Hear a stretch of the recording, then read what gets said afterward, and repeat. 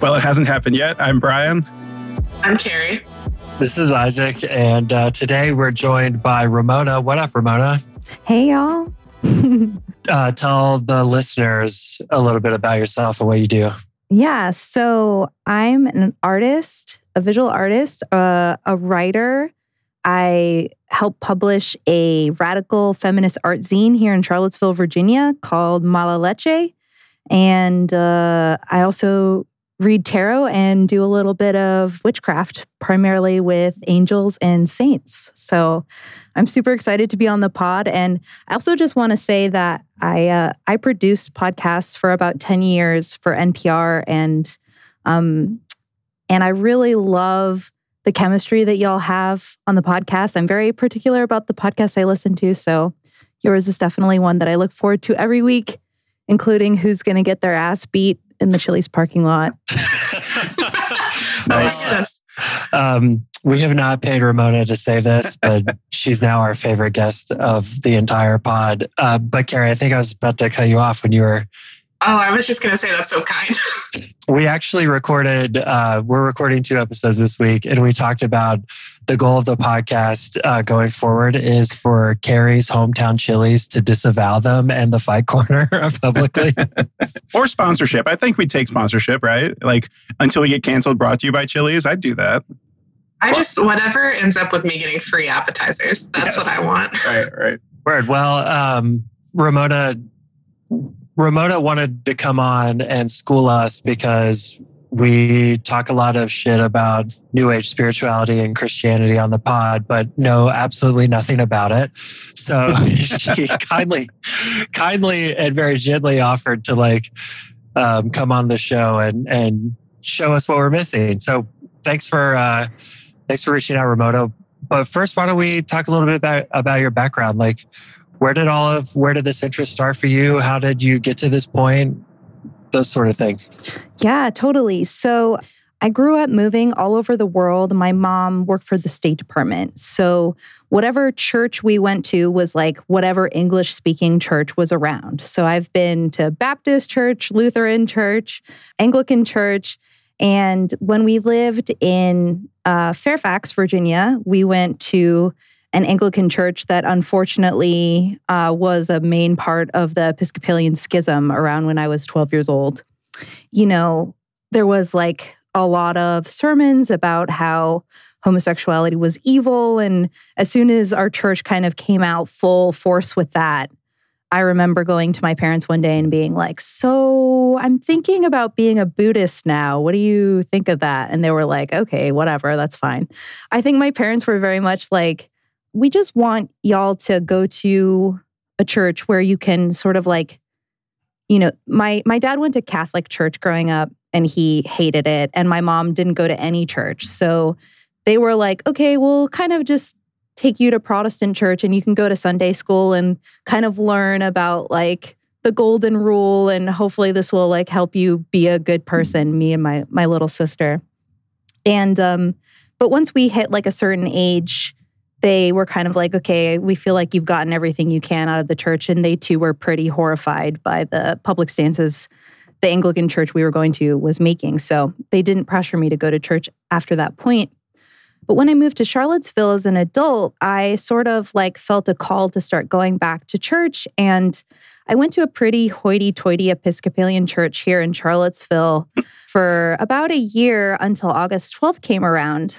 And I remember the Sunday after August 12th, our rector gave a sermon that was literally like, both sides have hatred in their hearts and we need to throw up our hands and say, help us, Jesus, because we're on a boat without a captain. And I like wrote him and I was like, wow, this was literally the opposite sermon that I wanted to hear. Like, where was the white supremacy is anathema to Christianity sermon? But actually on August 12th, I went to the church I go to now, which is Trinity Episcopal Church in Charlottesville. Shout out to Trinity. They are fucking amazing and very much like liberation theology based. It was actually a historically Black church for about 70 years before they became racially and class integrated. So it's been pretty amazing, like being a part of a church community that actually like walks the walk as well as talks the talk and like understands the gospel does not operate in a vacuum. And so, yeah, that's been like sort of how I have come to like be a millennial church-going Christian. And I'll let you guys stop before I launch into my how magic became a part of all this. Ramona, is this the Episcopal Church downtown? Is that the one you're talking about? Yes, it is. Wait, which one? Yeah. The previous one or Trinity? The shitty one. Oh. Okay, I just have to like, pour out some tea on this shit for just a second, because when I was doing the Confederate statue Bible study thing I did with Phil Woodson, it's basically, for the listeners, my another Methodist pastor and I in Charlottesville went around and did public Bible studies at the Confederate monuments and other racist statues in Charlottesville last year. And we did a ton of research about like their installation ceremonies and like what was going on in Charlottesville at the time. There were always multiple sort of institutions involved in every installation ceremony. The president of UVA, somebody from the Virginia government, like a senator, someone from the General Assembly, whatever. And then the rector of that Episcopal church is at every single one of them. So, and then on top of that, a guy who graduated from div school with me worked at that church the entire time that I lived in Charlottesville. I never saw him a single time, not in the streets, not anywhere else. But then later I heard that their response to August 12th was working on a book about their history of racism. So, yeah, anyway. I mean, this is like broken record time, but yeah, this is like the reminder that the Episcopal Church too can be shitty. Not my diocese or the church that I work at. Shout out to Ordination.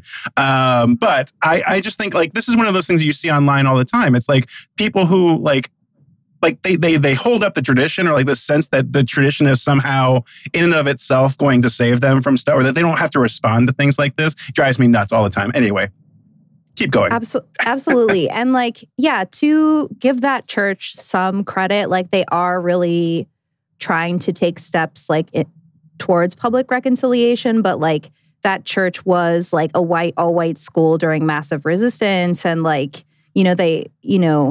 I would sit there during Sundays and I would clench my fists every time someone went up to give a sermon because I didn't know if I was going to be deeply offended or not. Like, and I was just like, I cannot continue going to church to be like traumatized by what these people are about to say. So.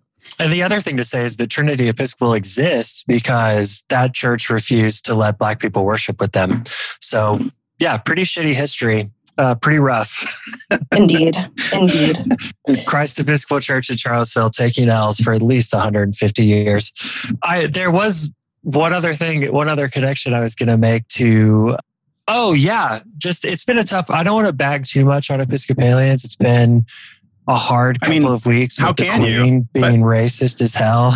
I mean, this feels like projection, though. I feel like this is just one of those things of like, we're not going to look into my closet in the Methodist church. We're just going to project all of our stuff on the Episcopalians, just to be fair. But yeah, keep going. Last week was all about how shitty the Methodist church was. And now this week we get to talk about how y'all still like the Queen. I don't know. I feel like we should move on. There's better things to talk about. Ramona's like, I made an outline, if you remember. Yeah, we got to stick to the outline. Okay, so Ramona, clearly Ramona's like, I've listened to this podcast before. We don't need to go down this path. Yeah. I was going to say, Ramona, clearly the homophobic preaching that you heard in that church growing up worked, because now you're really into angels, the gayest beings in all of creation. Oh my gosh, 100%. Yeah, angels like have been, subverting the gender binary like since the beginning of time. Actually, in a lot of books about magic, Gabriel or Gabriel is often called she, and definitely Gabriel is the most androgynous of all of the angels. But so, okay. Before we get into it, a quick question. How close is Supernatural on being correct about angels. The hit CW show Supernatural. So I hate to admit that I don't actually watch Supernatural. I tried a couple of episodes and it just seemed really like masculine to me. Like, and I will watch, like, I've watched Riverdale, like The Vampire Diaries, Gossip Girl. Like, I'm not like against CW shows at all, but like Riverdale or Supernatural for whatever reason, just I'm more of a Buffy girl, honestly, you know? So anyway. Well, you've chosen the correct path there. Cool. I've just recently watched all 15 seasons of Supernatural while I had COVID, and it was, it's rewired my brain, but I learned a lot of incorrect lore about angels on the way. Okay, cool. Yeah, well, we can definitely like come back to that and I can answer some questions because angels are my fave for sure. But yeah, okay, so I guess like a good place to start is like how, like, obviously, like if you grow up in an evangelical church or whatever, like the idea of witches or magic is like really bad, right? Like I know that Harry Potter has been mentioned on the pod before, and like that was like, you know, around the age I was going to church, and it was like, this is evil, you know, blah, blah, blah. But actually, like in Catholic communities, and especially among like Mexican American communities, like magic and Christianity are like very much interwoven. You know, if you get the evil eye from someone, if someone looks at you with jealousy or whatever, you do a cleaning using an egg by rubbing it in the shape of a cross all over your body while saying the Lord's Prayer.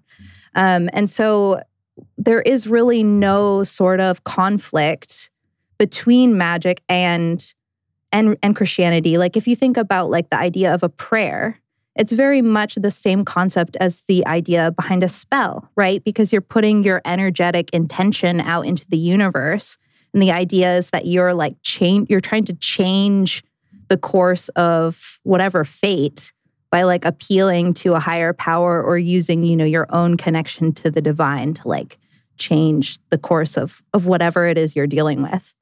And so, yeah, and like angels and saints were also always a part of my family's, you know, religious experience.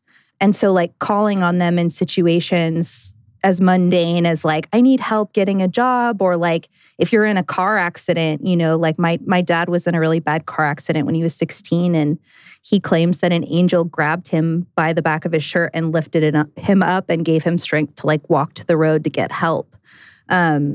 So I think like nowadays there's a big community on Instagram of witches who are really immersed in this Catholic Christian tradition, who are really trying to reclaim Christianity for people who have been pushed out or into the margins or persecuted by like more white Christian sort of like dominance over our culture, and like really show like not only is it okay to call on saints and angels when you need to do everything from like manifesting a job to get money or helping you if you get COVID or whatever, but like also that like we personally feel that like that connection to the angelic realm is like really very quite powerful, and even more powerful, I think, than like the average Wiccan who is calling on like just the spirit of water or the spirit of air. It's like angels and saints, in my experience, are extremely responsive and like very willing to help anyone who wants to ask for their help. Ramona, it's so interesting that you started by talking about the role that sort of magic and spells play in Mexican Catholic Christianity, because in my bag, I carry around a spell that a woman at the border gave me called Abre Caminos, which means the road opener. But I have to admit for me that some of my skepticism starts with this. You just talked about like the online community that you're involved in with this, that's sort of grown up.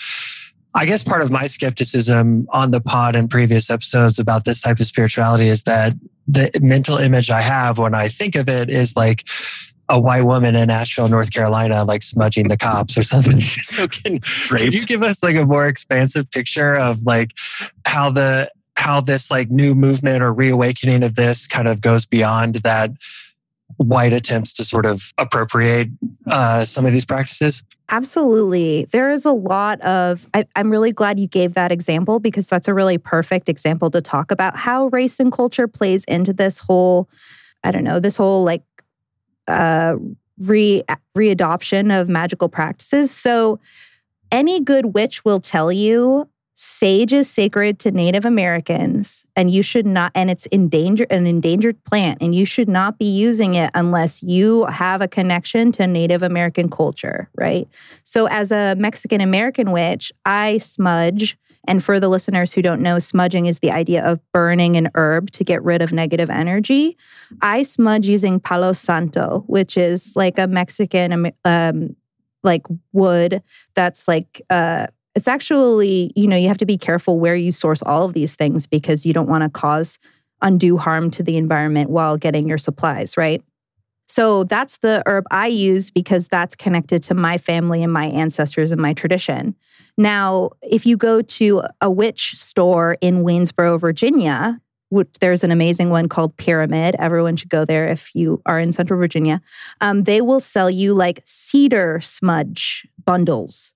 Like people always say, you should always use plants that are like from your community or your tradition and be really conscientious about like what it is that you're doing or engaging in, right? So like, I think your question also points to another issue, which is that whiteness really has erased people's connection to their own ancestral traditions, right? So, if you're a white person and you're not in touch with your Celtic roots, you're not going to know who to call on and who to like sort of like start a relationship with, right? And, like as a Mexican American, like, I could theoretically reach out to a Celtic god or goddess, but it's just not going to have the same power or impact than if I'm reaching out to somebody that like my great grandmother was reaching out to. So it's really like, in a way, getting into magic is cool because it gives you an opportunity to like really look back at your family and see like, where do I have a personal connection? And that's really going to have the most power for whoever wants to get into magic. So this is interesting. When I first kind of transitioned from the Methodists into the Episcopal world, I was shocked by all the talk of angels and saints and Mary, and it's just like, what is happening right now? And so, like, I would in my own, I would have never said this out loud. I would have called that derisively at that time magic a little bit, magical thinking. But now I like it now. There's something about that that's very refreshing to me, and I understand it better and stuff. But there's an interesting move that I've seen in a lot of Episcopal contexts where they go from that tradition into kind of appropriating things like smudging. So the person before me at my job used to smudge the classrooms every year, and we don't do that now. I guess like there's a thing of like where's the line, I guess, between that for people? Somebody who might be like, that might come from, I guess, like a Anglo, Saxon type of like background, like a white person who feels called to this kind of stuff. But it seems like if you're not, how do you get, I guess, I don't know what I'm trying to say. Like, it seems like most of the stuff that they're trying to do, all they do is appropriate it rather than kind of find honest expressions of that. And I'm wondering if there is for like the 50-year-old, woman who is feeling dry from the point of view of like her current spirituality. Like, how does she or he or a person get into, I guess, something like this in a way that's respectful and not going to be taking it away from somebody else that might, be a part of their tradition. Does that make sense? Totally. So I guess like we can back it up a little bit and say you can have a relationship with angels and saints without necessarily being a witch or wanting to do magic or spells, right? Because like I said earlier, prayer is very much, in my opinion, a kind of magic, right? And if you decide you want to have a relationship with a saint or angels or Mary, I've heard several teachers of this tradition say you want to start to build a relationship with whoever it is that you want to like talk to or ask for things from. You wouldn't just like approach a random person on the street and then ask them for something, right? So if you want to get in touch with a certain archangel or Mary or a certain saint, get a candle of them, leave water for them every day or leave them little offerings, think of them when you pray and reach out to them and have kind of like get to know them and have them get to know you. And that in itself is really powerful. You don't have to smudge just because everyone on TikTok is smudging with sage or whatever, It doesn't really have to extend into, candle magic and spell work and these sorts of things. And to be honest, that not everyone, that's not everybody's path. And there's nothing wrong with that, I'm also a tarot reader, and there are a lot of tarot readers who don't do any ritual magic at all, which is totally cool. It's just one specific way of interacting with the divine, and it doesn't necessarily have to look like everybody else's. It can very much just be a prayer and devotional practice, I guess. So I think that, Brian, one of the things you're pointing out, though, is really important. It goes back to a point our Ramona already made, but just to really kind of flesh it out a bit, is that whiteness not only has kind of cut white people off from any sort of tracking of like a cultural heritage. A lot of the stuff that came over into the Appalachians from Ireland or the UK is basically gone, and most of it was music anyway. But I think on a deeper level is that whiteness also despiritualizes the world around us. So we think about the natural world as sort of a dead thing. And this is an idea that we've touched on before when we had Rosie on, called species loneliness, that, because of whiteness, because of climate change, like environmental destruction, that most people in America can't name the single other living thing around them. So basically we're the way we interact with the world is that we're the only living thing that we know anything about. So I think that it's worth pointing out that the spirituality and notion that just of creation in general, part of the consequence of where we are in history is that's really gone for us because of the project of whiteness. Yeah, how many trad Twitter people have already they just vanished out of existence from hearing this conversation? What's our over number on this so far? I feel like this is the sort of thing that pushes up against a lot of boundaries. I mean, and I'll admit, like a lot of this challenges me. A lot of this stuff challenges me, just to put it out there, because it's not that I'm against magic, and I don't think I'm not like. I'm not going to the type that was against Harry Potter and stuff like this. But I think a lot of this challenges, I don't want to say typical, but I think it challenges the way that the church thinks theologically. And I think that introducing this, to me, there's a very expansive way of looking at God and thinking about spirituality by what you're doing. But I think it ultimately it might be a hard sell for a lot of people in traditional kind of normal churches. That's a really interesting point, and I definitely want to answer that. But really quick, just based off of what Isaac said about our lack of connection to the earth, I think that might actually be a really good place to start if you are a white person and don't have connection to a particular ancestral history, because the earth really is our mother. Even something just as simple as like cleaning up any trash around your house, making sure that like your land that you're in charge of is well taken care of, spending time lying in the grass and really just being there with nature. Animals sometimes will, like, depending on like the kinds of birds you see, how many birds you see, how many deer, what kind of animal, like all this stuff like is the divine communicating with us. And you don't have to necessarily have like a particular family history that you know about to be able to tap into the magic and the divine that's already there, which is really cool. And Brian, yeah, I mean, it's interesting. Like, and I think this is definitely like, it comes down to like a difference between Catholic tradition and Protestant tradition, because like the Catholic rite is magic, really. Like, and a lot of like the grimoires from the medieval times base ritual magic off of the Catholic rites and ceremonies. And like, if you think about like transubstantiation, like the blood and body are like literally the blood and body of Christ because of the prayers that the priest says over it. Whereas in Protestantism, it's like clearly a metaphor. And I think like the whole like Protestant, like, the people who came to America were like, this Catholic Church stuff is a bunch of fucking witchcraft and we're like not down with it, So I think like there is definitely this line, that line continues through like American Protestantism that's like very pearl clutching about like this kind of stuff, Yeah, and specifically within the Protestant church, because so much of our theology that has its roots in Enlightenment philosophy is about basically how Christianity makes you more human or not being Christian makes you less.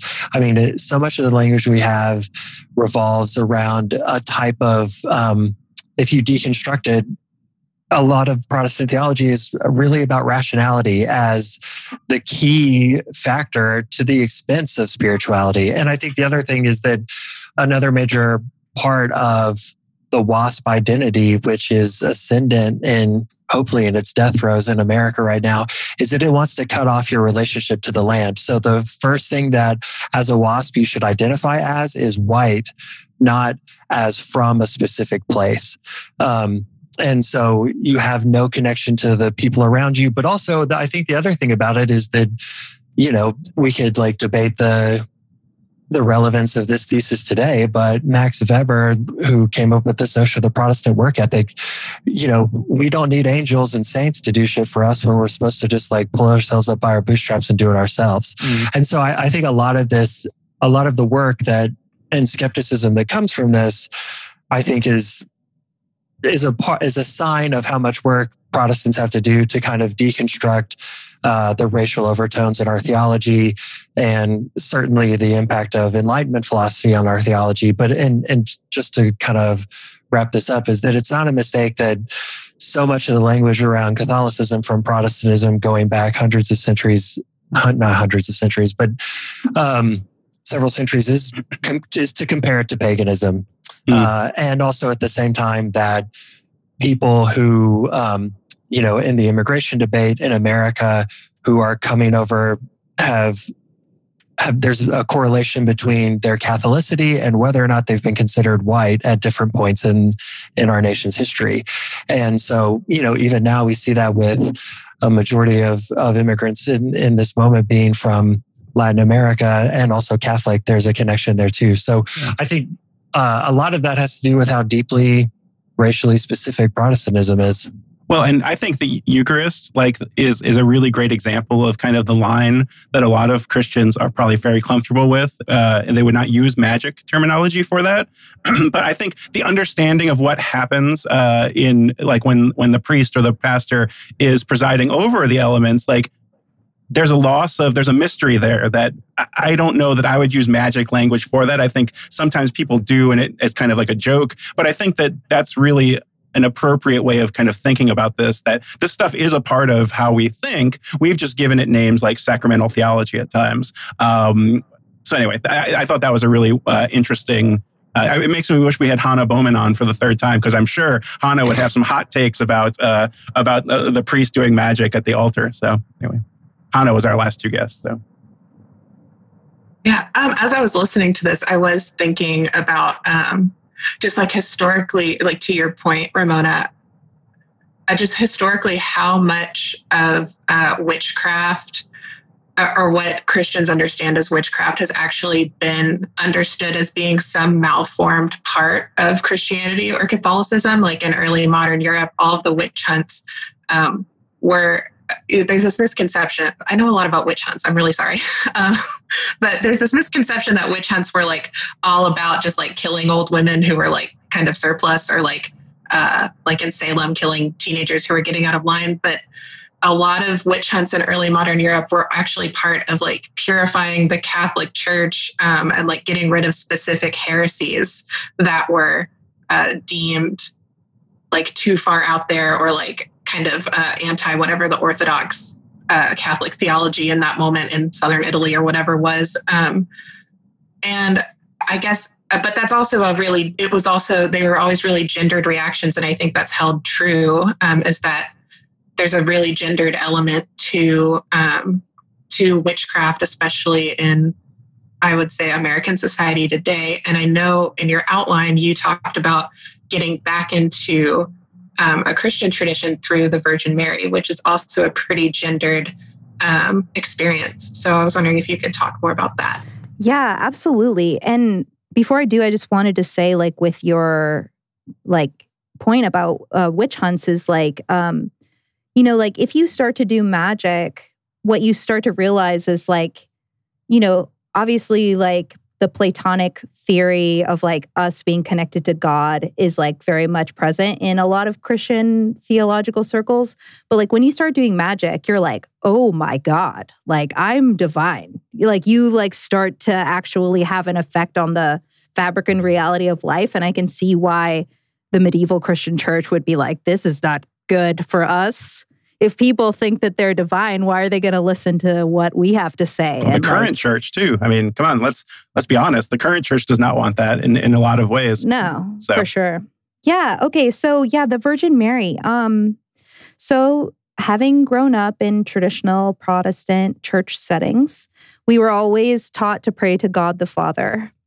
And, you know, I think like a lot of millennials are unpacking kind of their own ancestral generational karma. And mine was definitely having to do with codependency, you know, like, and kind of appealing to an external masculine, emotionally unavailable source. Like, please help me, please listen to me, like, please give me things that I need. And I mentioned before I'm an artist. And when I started to do art seriously 3 or 4 years ago, I found myself drawing the Virgin Mary's icon over and over again. It was like the one thing that I, you know, felt like I could always go back to, and it would kind of give me something new or show me something new. And eventually I figured out that she was kind of trying to get my attention. And it actually was a really big deal for me because I realized that I did not have to appeal to an external masculine God for comfort and power. That actually, I too had this element of the divine feminine within me already that I could call upon.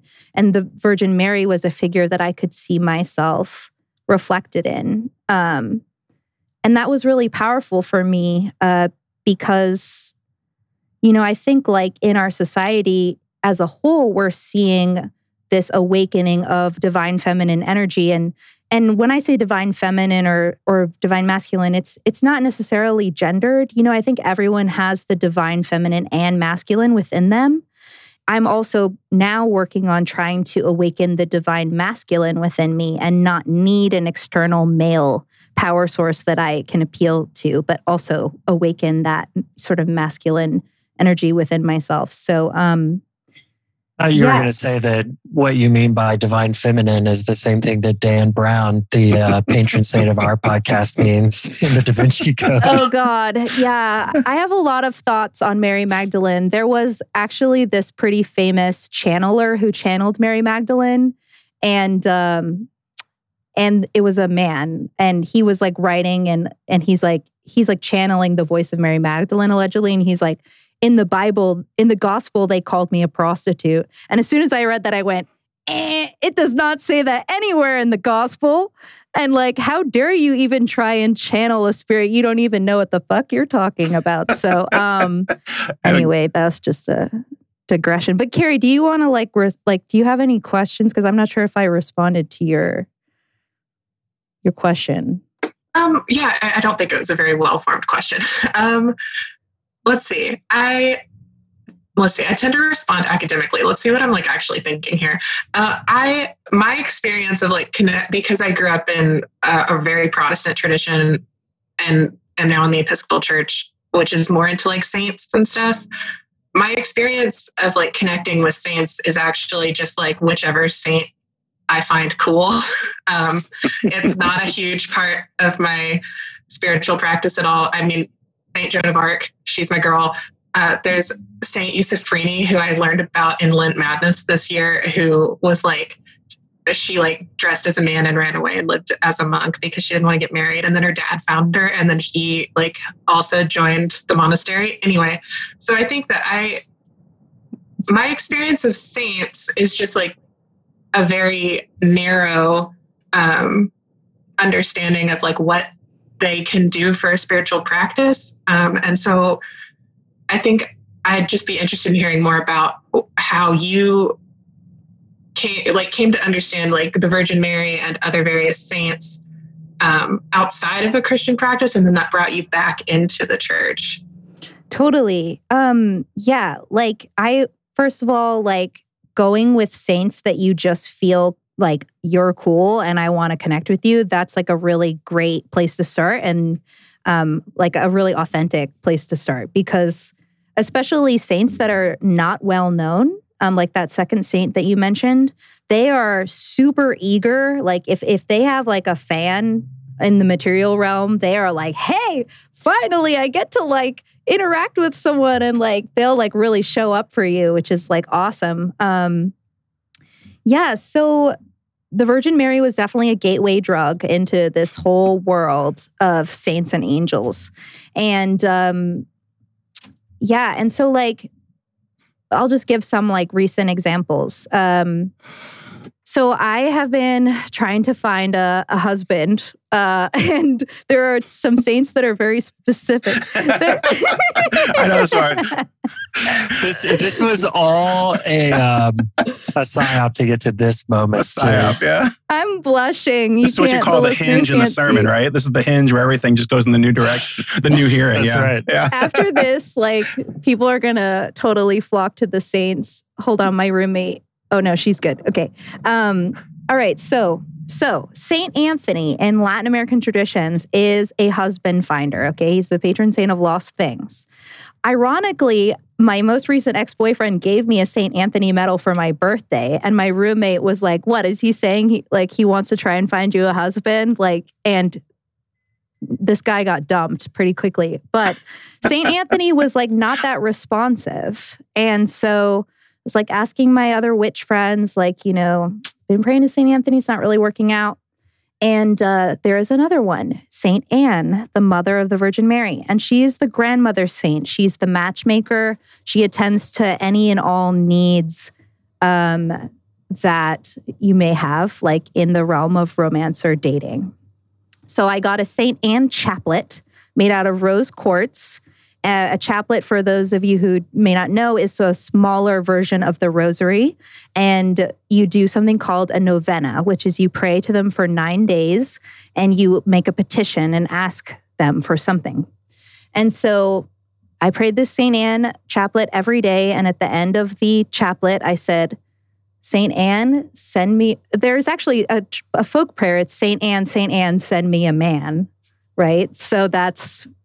pretty famous. The Beatles recorded that. Sorry, just in my mind, like that's the melody or like the style that came out for it. But yeah, exactly. I'm hearing it to Polythene Pam in my head. Isaac bringing the boomer energy for this episode. I love it. So there we go. Yeah, there you go.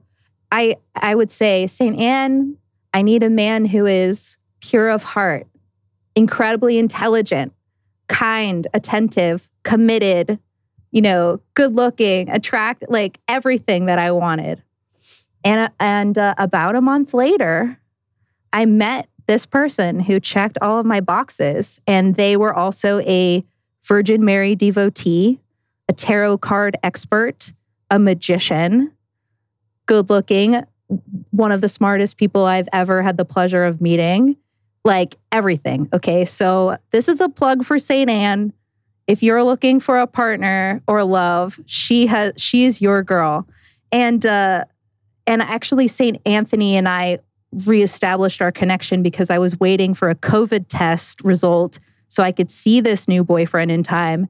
And I said, I really got to hit up my guy, Tony, and ask him to find that for me so maybe he can get back in my good graces. And before I even prayed to St. Anthony, I got an email that was like, your COVID test is negative. And I was like, thanks, Tony. And I wore his medal for the whole weekend that my beau was here as thanks. So anyway, so like saints and angels, they're there for you. There's always a specific saint for any specific need, but I always recommend that you start to, pray to them, include them in your prayers so that you can have a relationship with them before you just ask for stuff.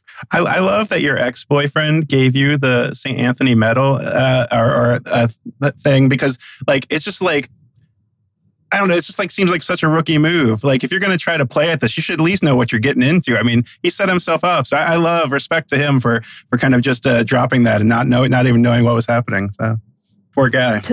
Totally. And St. Anthony, like I was like, why did you give me a St. Anthony medal for my birthday? Because I asked for a Joan of Arc medal, and he did not give me a Joan of Arc medal. And come on, man. I know. This is what I'm talking. This is like a cell phone right here. He just owned himself. He's like, well, they're all the same. And then look what happened. Well, to his credit, St. Anthony is the most miraculous saint. He has that reputation because he is extremely responsive. You miracled his ass right out of your life. Exactly. Ramona, I do want to ask, so there are like 100 questions I have, but specifically, I wondered if you just kind of talk about like your practice versus some of the practices that I hear other folks talk about as like sort of neo-paganism. I mean, what you're talking about, like if it, you kind of alluded to this earlier, that if you're not talking about like saints and angels, then you're sort of talking about spirits or things like that. But, how did you come to this and not that? Like, what are the sort of ways that those communities interact? Like, can you kind of flesh out the bigger picture of this? Yeah, absolutely. So it is pretty trendy in pagan, Wiccan, spiritual, magical communities to shit on Christianity. A lot of people don't like to interact with saints and angels because they have such, and totally understandably so, like traumatic experiences with mainstream Christianity in the United States. And I could have very easily gone that route. I grew up, like I mentioned, or I spent a lot of time as a young adult or like preteen going to an evangelical church that had Jesus camp and the whole thing, So I could have very been like, fuck all of this noise. This is like not good stuff. But, I think like if you're able to make a distinction that like Christianity in itself isn't on the whole like corrupt, and there is like, it is like a tradition that has like been around for thousands of years, and there's a real power that's associated with that, if that resonates with you, right? So like, I'm not saying that everyone should be a Christian witch if that doesn't resonate with you. If you, are more connected to elemental energies, like that's totally cool. If you're more connected to like, hoodoo or voodoo and like orishas, like that's another route. There's a lot of different ways to approach doing magic or magical work. And I guess like for me, because I grew up in the Christian church, this was very like, it made sense to me and it was accessible. And like, even as a little kid, I would pray to angels, not necessarily knowing the difference between Raphael, Michael, Gabriel, and Uriel, but like kind of just being like, please, my guardian angel, like help me at school tomorrow or whatever. Yeah. I know. Yeah, I will. You could find me on Patreon. Yeah. So when I came back to the church as an adult, at that time, by the time I came back, I was already reading tarot. I kind of knew about magic, but wasn't really a practicing ritual magician, which again is a very specific set of rituals that you do if you want to cast a spell for whatever purpose. But I did, start connecting and praying with the Virgin Mary, beginning to pray the rosary. And that sort of led me into the world of saints. And so now, if I want, like, I'll just give you some examples of things that I do or have done. So I pray the rosary every day. And I make petitions to her to ask her for things for myself and the people I care about or whatever. And then I also will do spells with angels. So my friend lost power in Austin a couple weeks ago. And this was like, I hadn't done ritual magic in a long time. I'd only done it with elemental energies, never with angels before. And so she's like, I need you to send whatever power, like magic you can right now to like help us get our power back on because it's been 4 days and we're really struggling. And so I was like, all right, Saint Michael, he's a saint of fire. I'm just gonna go ahead and ask him. So I won't go into the details, but you do a circle where you basically remove whatever negative energy is in your house. And it is like a kind of meditation. Like before you start, you want to make sure that you envision roots going to the very center of the earth and ask Mother Earth to like send gratitude and have her give you your power so that you can then do magic. And then you envision yourself going up, up, up, up, up until you're standing on the universe itself. And then you like ask for heaven to give you power to do whatever work you're going to do. And then once I'd done all that and cast my circle, I then invoke Saint Michael above, in front of me, behind me, to my left, right, above and below me. And I chant his name over and over again, right? And when I feel that Saint Michael is in the room with me, then what I do is I light his saint candle. It's very important to have water as well, because water is a conduit that saints and angels can sort of access our physical plane more easily. And then I lit a candle that I had made especially for my friend that had her name on it, and a sigil, which is a symbol that's associated with the Archangel Michael. And I lit it, and it takes about an hour for this little saint candle to burn down. And right as the candle was about to go out, I got a text from my friend saying that their power was back on. And so I was like, holy shit, this is amazing. The archangels are so responsive. And since doing that spell, I have called on Archangel Uriel to help my friend get a job. She had not found a job for a year and a half. And about a week after I did that spell, she got a job offer. I mean, it's like, this isn't to brag on like my power as like a witch or whatever, but like that, archangels and angels are always ready to help anyone who asks them. It's just a question of how serious you are, how much work you're willing to put in to show them that you're serious.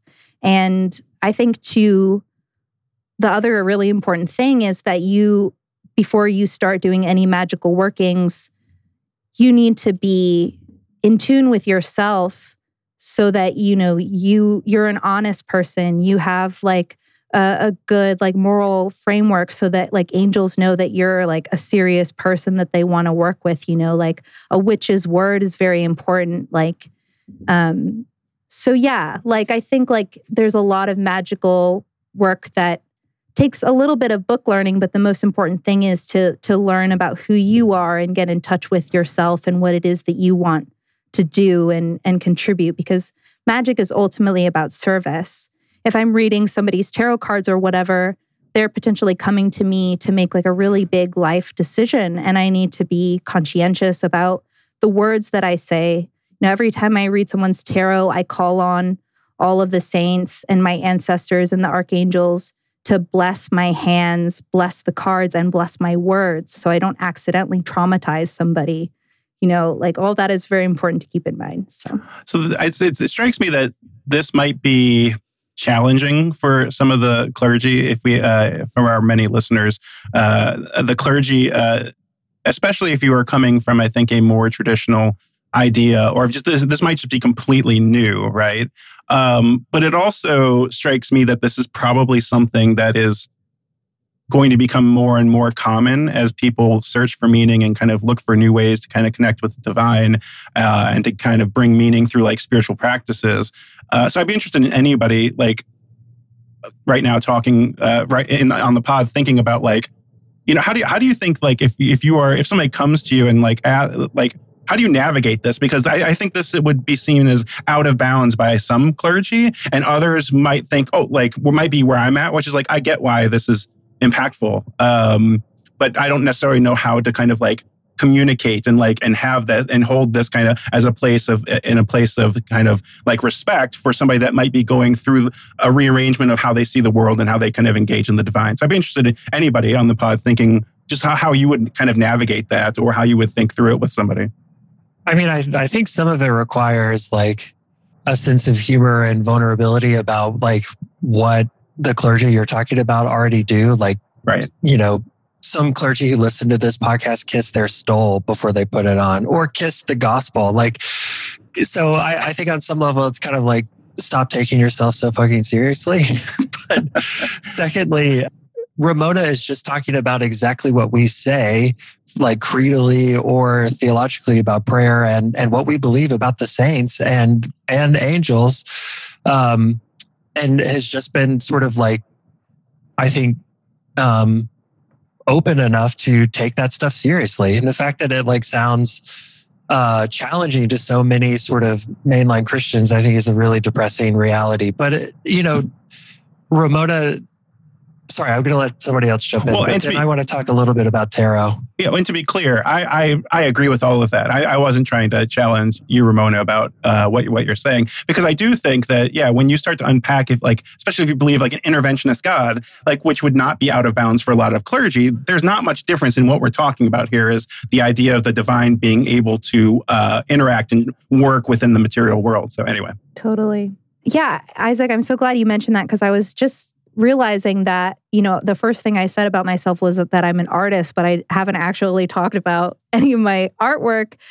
So my goal as an artist is to reclaim Christianity for misfits, anarchists, feminists, sex workers, radicals, because to me, that is really the roots of our religion. And I don't think we see that reflected enough in art that has to do with Christianity. And the Catholic Church has always used art to change hearts and minds. And so my goal as an artist is to be a part of that conversation, but present people with icons that reflect who they are. And Isaac saw up in Charlottesville over the summer, I wheat pasted a 6-foot-high Our Lady of Anti-Fascism, which is an icon that I definitely think the Virgin Mary sent me. Any inspired art people talk about, it's not mine. It literally came from heaven. It's a divine download. And that was definitely one of them. And then another icon that I've done, which I really love, that was another divine download, is a riff on the traditional St. Michael iconography. But instead, it's St. Michael who is Black and the devil is a cop. So it's kind of showing how St. Michael actually and obviously St. Michael is the patron saint of police officers, right? So it's sort of ironically riffing on that notion and maybe we need to be protected from the police, not the other way around, right? So, and it's really cool because after I made that image, several other Catholic witches reached out to me and said, I've been seeing Michael as a Black man for several months now. And so those sorts of synchronicities show me that this art that I'm getting is coming from somewhere else, and I'm just a channel or a vessel for it. And I was working on a New Testament themed tarot deck because, interestingly, if you think about Jungian archetypes, the kind of archetypes you see in Christian iconography, like the mother, the father, the hermit, like John the Baptist, all of that is in the tarot, right? The empress, the emperor, all that stuff. But since meeting my partner, who's also a Virgin Mary devotee, we've decided to retool our efforts, and we are now working towards a 44-card Virgin Mary oracle deck. And the goal of that deck is going to show how the Virgin Mary is much more diverse, radical, and accessible to people beyond just the Catholic tradition. We're going to have, Our Lady of Nazareth, who's going to be Palestinian Jewish woman and show what she would have looked like. Our Lady of Anti-Fascism is going to be in that deck as well. Our Lady Breaker of Chains.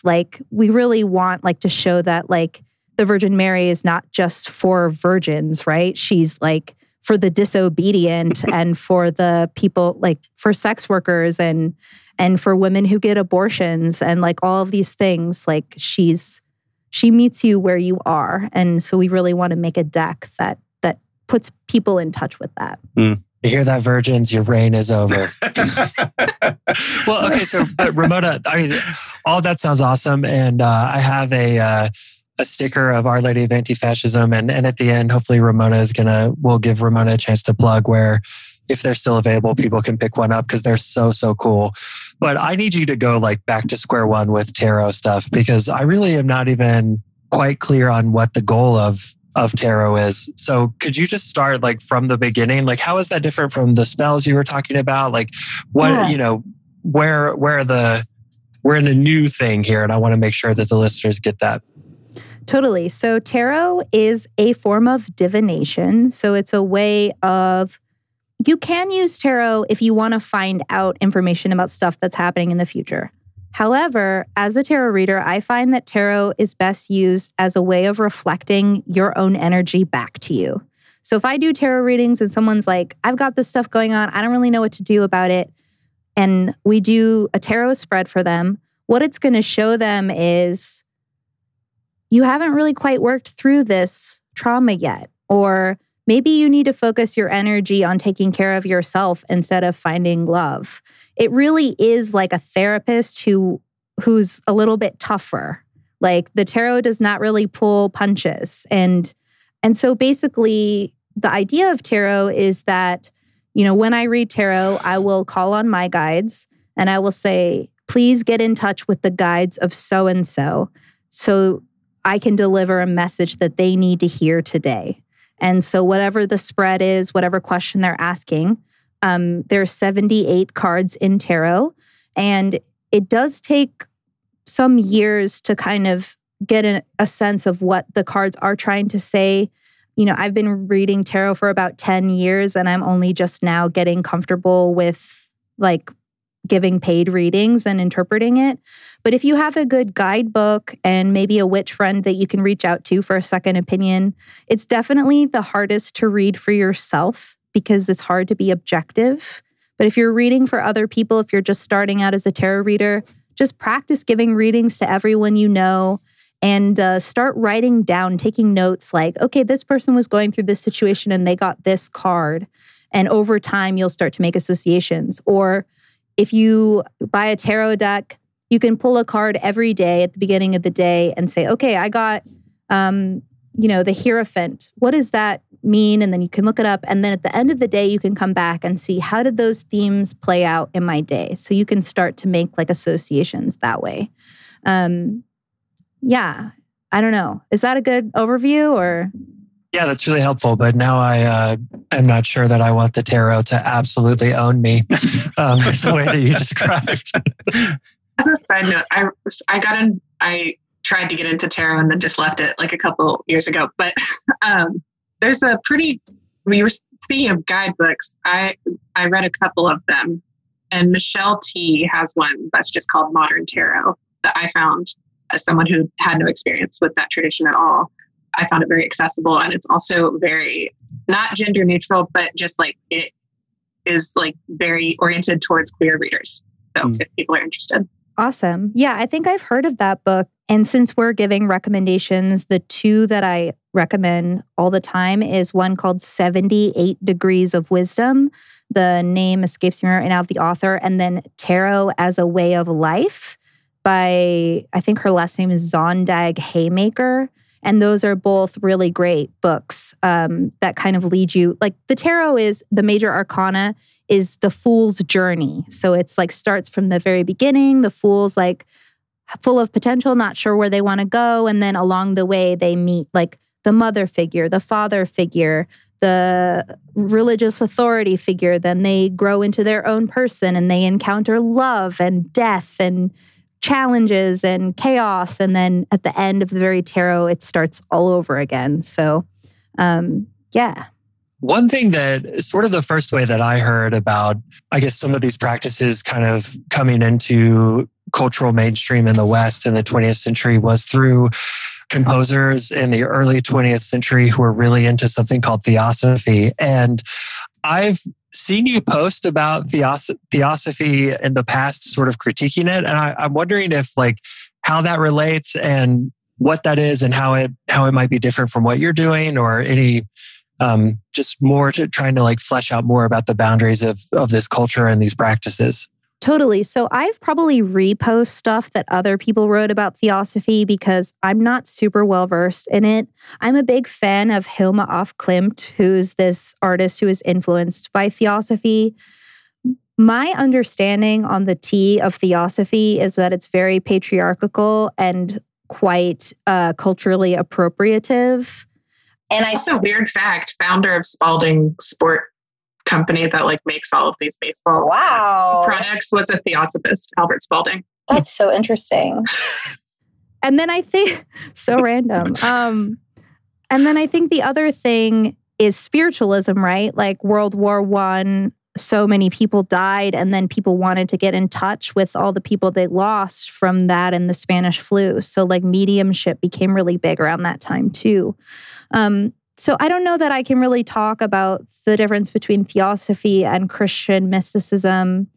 I'm pretty sure theosophy tends to like lean much more towards that like rational, like Platonic side of spiritualism than Christian or Catholic witchcraft. So that's really all I can say about it. Yeah, I mean, the part of it that I know is that, around the same time that this group, so it's a group of Russian composers who were most sort of drawn to theosophy that I'm aware of. And I'm almost positive that one of their patrons was a woman who was big into theosophy, who was also the same person who kind of popularized yoga in white practice in Western culture in the 20th century. So I agree that what I've heard of it is definitely, it shares that appropriative sort of strand in all of this. But Ramona, I mean, you just hit on something important that I kind of wanted to maybe draw some bigger conclusions with, which is just, the people I know that are doing witchcraft or talking about spells or things like this are typically younger. They're our age or even younger. And many times they're sort of have come out of the church, deconstructed their faith, but still want a spiritual practice. Like, what do you think is so attractive to our generation and the younger generations about these practices that they're not getting anywhere else? Yeah, that's a great question. Sort of what I was alluding to before with kind of like growing up in the church and appealing to an external God and asking him for things, magic is very empowering. It's very empowering to have a direct line of communication with angels and spirits and saints and the Virgin Mary, it's, and also too, it's like a reclamation of your own power and your own divinity. And you don't need to like constantly ask for permission. It's a very intensely personal and also intensely energetically powerful thing to participate in. I think that like magic and other, tarot and all this stuff kind of works is like our minds are so like limited by our own materiality that like we're like a fly on the ceiling of the Sistine Chapel and we can only see like what our little fly eyes can show us. We don't get to see the entire thing, and like reality is so much more than what we're able to perceive at any given point. And so magic and these kinds of like external, like non-church ways of interacting with the divine really start to open that up for us and open our eyes and hearts to things that we don't necessarily always see or hear about in church. Like church is very structured. There are like rules about what's okay and not okay. And once you start getting into spiritual practices that are more magical, you realize that like there's like so much more truth to our reality than we're told. And that's hard to walk away from once you get a taste of it. So yeah, and I think the fear gets in things like this gets described or articulated as like divination, and then they point to Deuteronomy or whatever, right? But I think the fear is really in what you're describing, which is this kind of almost chaotic access to the divine that the church doesn't really know what to do with, and instead the church just spends all this time trying to figure out how do we reach the millennials, when what they're actually looking for, what you all are actually describing, is this kind of unfettered access, the ability to kind of connect and say, this is what I need, and then have a response in that, which the church has been really bad about trying to articulate that or to show people how to access that kind of spiritual life. So, chaos is the word that I use because that's what this whole episode, I just keep thinking like this is the most chaotic episode we've ever had. People are going to, this might be the one that gets us canceled because I don't think that people are ready for it, right? I think that there's so much stuff tied up in what we're talking about that that can possibly like strangle what the message actually is for me, which is, listen, if this is going to bring somebody closer to God or closer to the divine,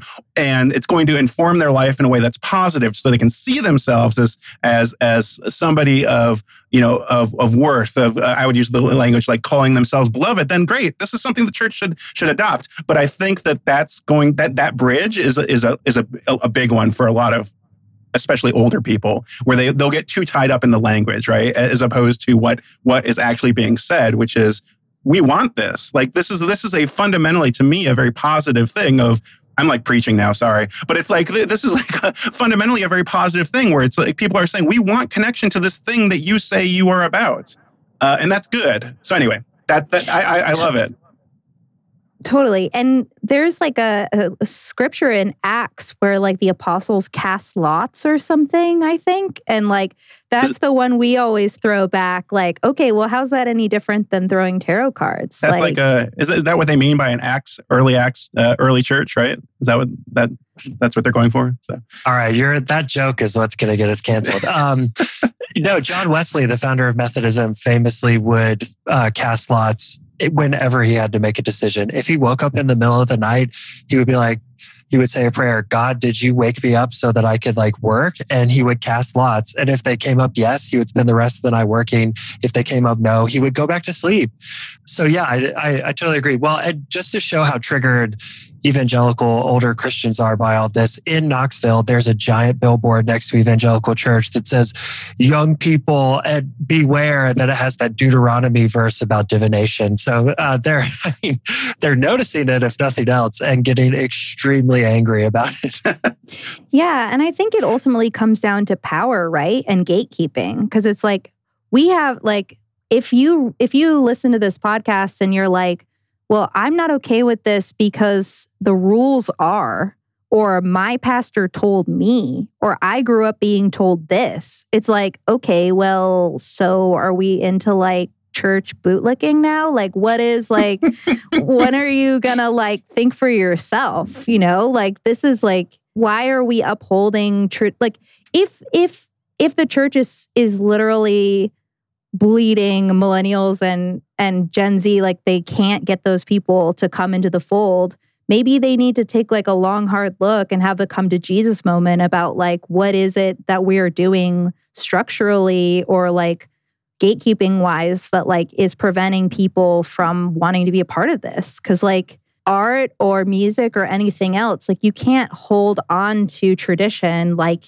it's like your life raft, because it's not going to save you. Like you have to be willing to like let it evolve in a way that speaks to people like authentically. And also, I'm not saying that we should throw out tradition too. Like my practice as a Christian witch and also as a Christian, like is very much based on tradition. Like I'm saying the same prayers when I say the rosary that people have been saying for thousands of years.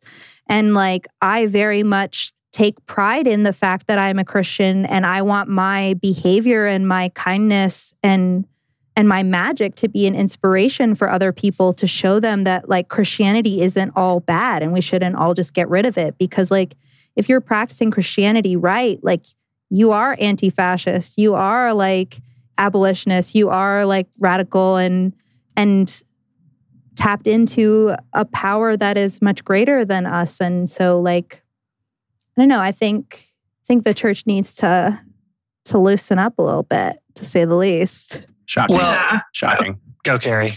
Oh, I mean, I hear all of that, and I think maybe I agree with it.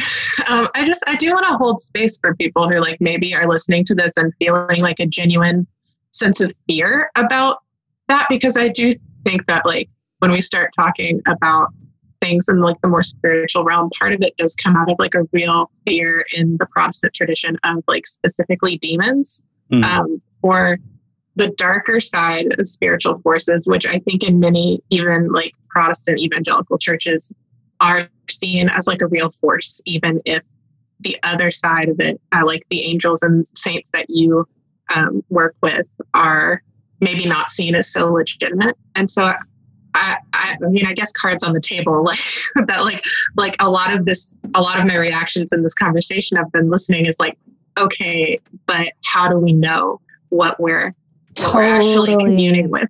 Absolutely. I'm so glad you brought that up because that's a really important point. First of all, I want to say if you throw tarot, you're not going to be opening up a portal to the devil. If you're doing the Ouija board, which I personally don't do because that's pretty chaotic, you could theoretically get in touch with any random dead person who wants to troll you. If you're doing magic, you really to actually summon a demon takes a lot of work, and you have to be very specifically trying to summon a demon to actually get in touch with the demon, right? If you're chanting and trying to get in touch with an archangel and you take all the steps to do the circle and protect yourself from any other bad energies that may be around, you're not going to accidentally hit speed dial and get Lucifer on the phone if you're trying to contact Michael, It doesn't really work that way.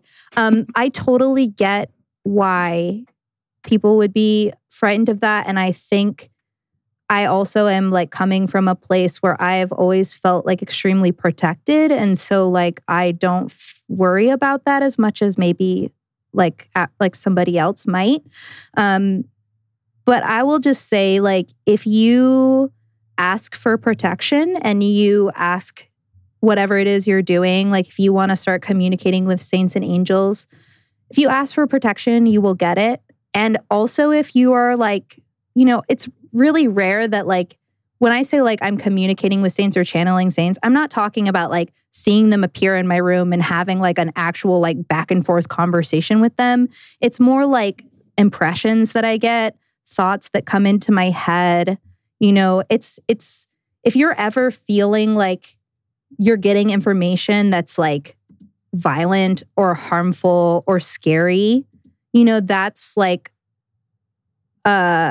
it is possible that you're, connecting with some negative energy, but I so rarely hear that happening with people who are getting into this. And but use, trust your gut, use your own discernment.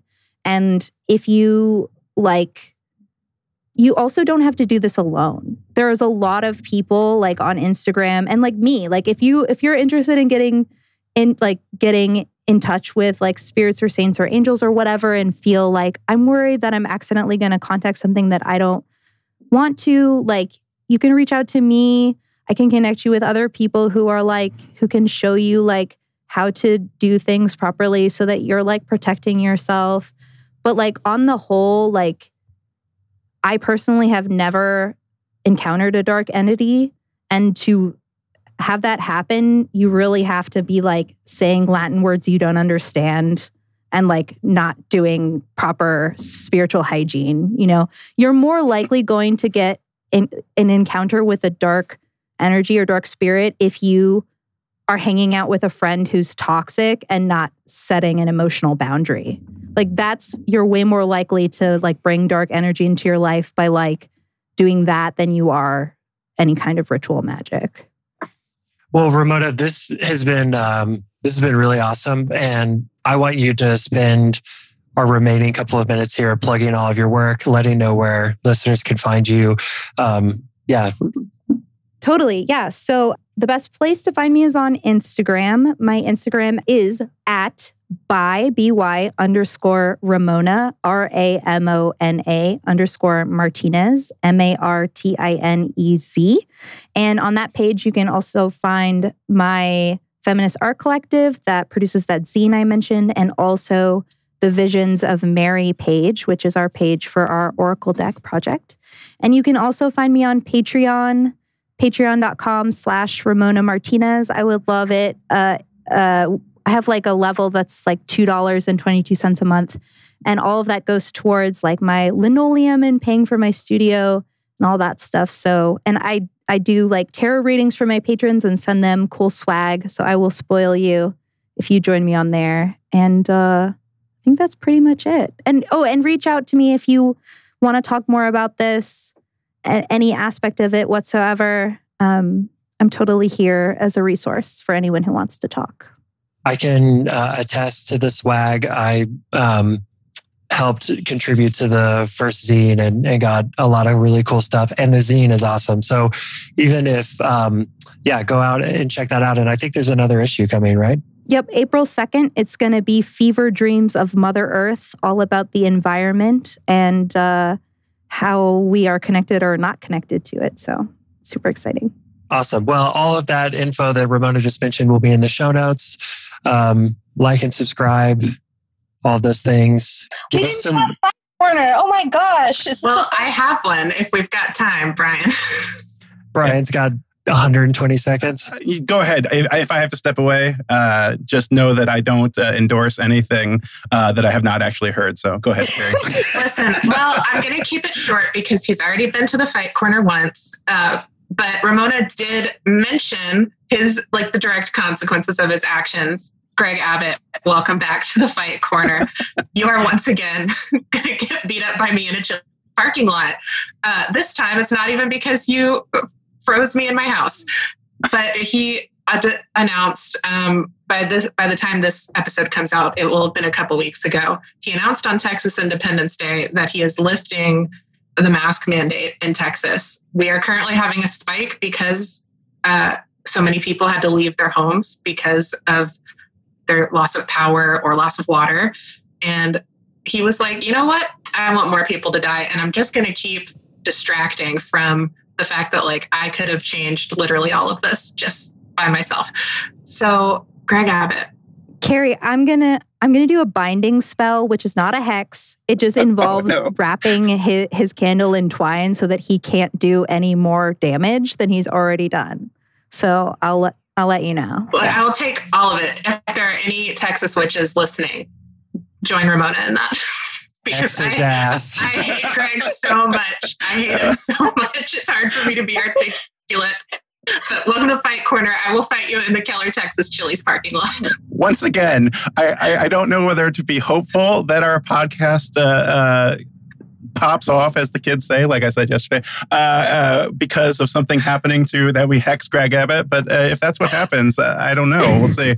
We'll see what. I am personally not going to hex him, but maybe some other people out there might.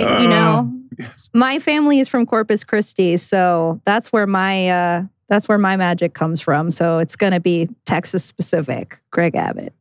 You know what? In a world where we have to put up with people like Greg Abbott being in power over us and, actively being disenfranchised and maybe not having a future, it should be no surprise to anyone that young people are like, please, someone from the spiritual realm, pay attention to my life and fucking help me. Yeah. So, yep.